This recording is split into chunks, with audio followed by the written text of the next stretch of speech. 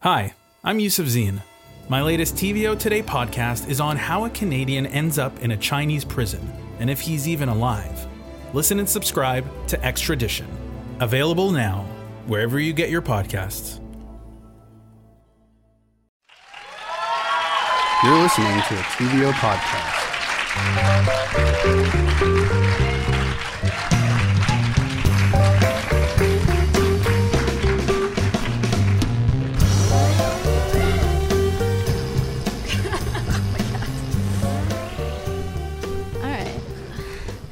Hello, hot dogs.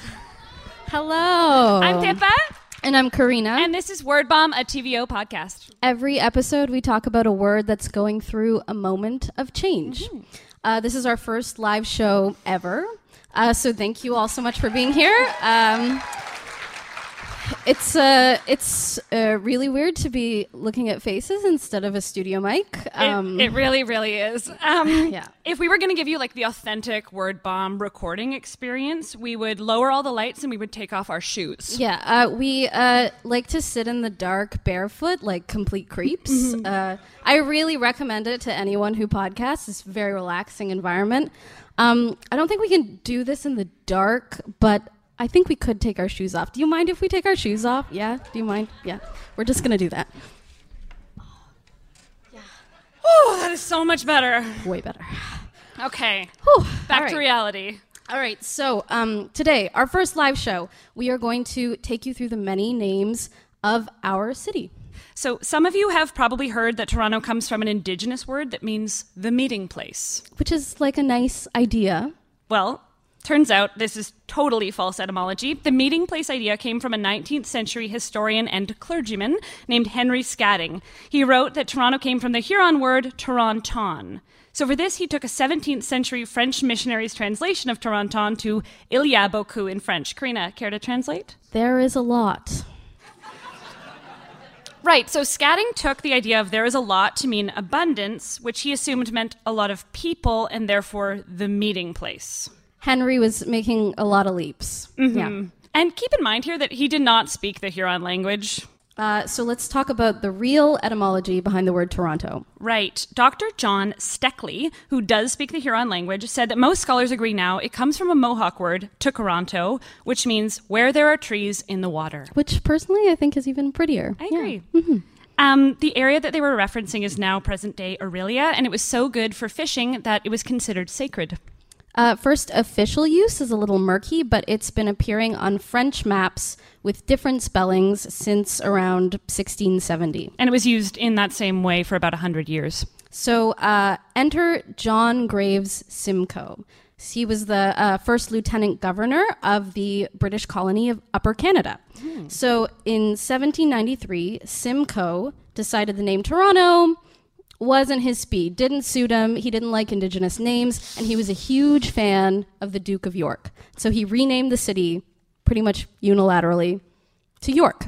But people weren't too into it. No, they came up with some not so nice nicknames for the city, like Dirty York, Muddy York, Nasty York was another one.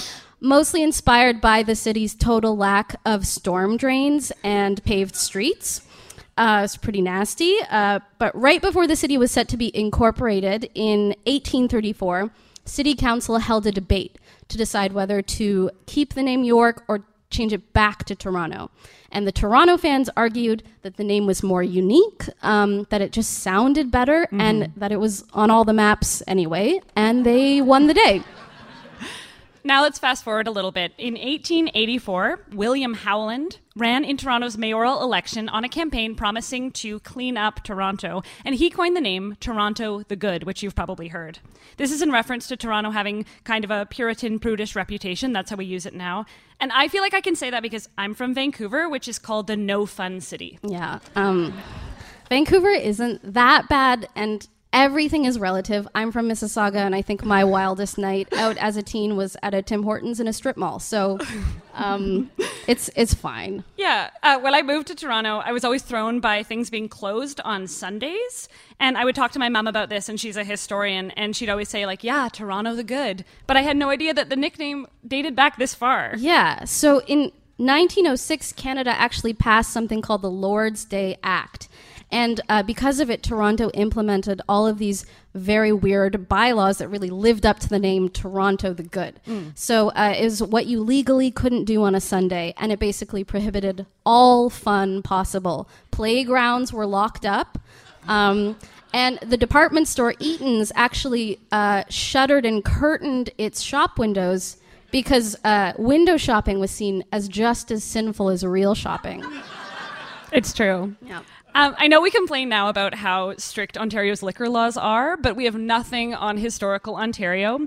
When the LCBO was first established in 1927 all the way up to 1970s, you would have to apply for a liquor license. Then you'd have this little book, like a passport, that would track all your booze purchases, and then they could revoke your license if they found that you were drinking too much. So Toronto the Good, well-earned name. I agree. Yeah. For this next well-known nickname, I have to just take us all the way back to 2001. So, like DARE classes, school dances in the gym. I was 10 years old. And also the song Bacardi Slang by Cardinal Official on the radio.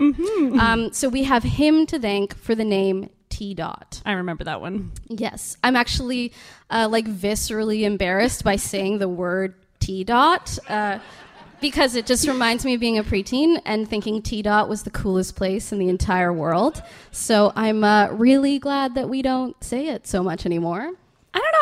I feel like we could bring T-Dot back. No.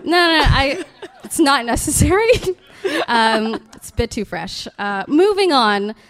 Here's another one you still hear a lot. Hogtown. So there are a couple theories on this one. The first theory is that, pretty simple, there were a lot of hogs here.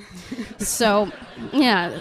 So around the turn of the century, Toronto was home to one of Canada's biggest meat packing companies, the William Davies Company, which, fun fact, was actually the company that popularized the Canadian delicacy, pea meal bacon. The second theory... The second theory is a bit simpler. It's just yet another way that other cities use to make fun of Toronto. People in neighboring cities would write about and talk about Toronto as Hogtown in not the nicest tone. Speaking of hating Toronto, I'm from Vancouver, like I said, where Toronto is called the center of the universe sometimes. Yeah, not as a compliment. No. Living in Vancouver, I always felt like there was this rivalry between Toronto and Vancouver, the two big cities. But when I moved here, I was deflated to learn that it's totally one-sided. And whenever I talk about Vancouver to Torontonians, they're like, oh, I hear it's pretty there. Yeah. Pippa and I went to university together in Vancouver, and I remember back then you pronounced it so hard, like Toronto. Yeah, I know. Before I moved, everyone told me I had to learn to say it Trana. Yeah. How do you say it? I say Toronto. Toronto. Yeah. I've gotten a lot better. Yeah. So like the linguistic explanation for this is that, we who live here say it so many times that the word gets kind of shortened and the sound gets pushed together. But I don't even think there's an agreed upon lazy pronunciation, because I hear people saying it like Toronto with a ch sound at the front, or Toronto, or in a bunch of different ways. I think we can all agree, though, that saying Toronto is not a good look. No, definitely not. But calling it the Six is a good look, right, guys? Yeah. I don't know. I just feel like when it starts appearing on corporate branding, it's like sliding a little out of style. But, okay, whatever, you buzzkill. This was my favorite part of the research for this episode, figuring out exactly how Toronto became the Six, which is spelled S-I-X or preferably 6-I-X. So we all know the idea like this came from Drake. Right. It was popularized after his mixtape, If You're Reading This, It's Too Late, which came out in 2015 with the song Six God. And then Views from the Six. In 2016, though, on The Tonight Show with Jimmy Fallon, Drake explained the etymology of the nickname. It came from 416. And then Jimmy Fallon said, and the girls think you're sixy. Yikes. Drake also mentioned that the Six kind of ties into how there are the 6 former municipalities of Toronto. So if you don't know this bit of local history, in 1998, the city amalgamated 6 areas, and they were Toronto, Scarborough, East York, North York, Etobicoke, and did I say North York? York, yeah. Where we live. Where we live. Yeah, York, yeah. Okay, so like I said, Drake popularized the 6, but he didn't actually invent it. Plot twist. So I know. Turns out that another Toronto rapper, Jimmy Prime, actually came up with the nickname. Drake did, however, credit him for inventing it. Back in 2014, Champagne Poppy Instagrammed a picture of the CN Tower and captioned it, "I miss the 6, exclamation mark, exclamation mark, exclamation mark. Hashtag Toronto, hashtag Jimmy Prime named it, hashtag the 6. And Jimmy Prime has told the publication notoriously that, there's no hard feelings. He just wants Toronto rappers to be proud of where they came from. That's very sweet. I'm just going to throw one more wrench in here, which is that the name The 6 may have existed years earlier in the 2001 song Love 'Em All by Toronto group Baby Blue Sound Crew. Now, this track features Choclair and Mr. Mims, which is another name for the rapper Mims before This Is Why I'm Hot came out. You guys remember that one? Mm-hmm. So on that track, Choclair says he's repping the TORONTO T.O. Then says, "I'm just trying to live, only take what you're trying to give.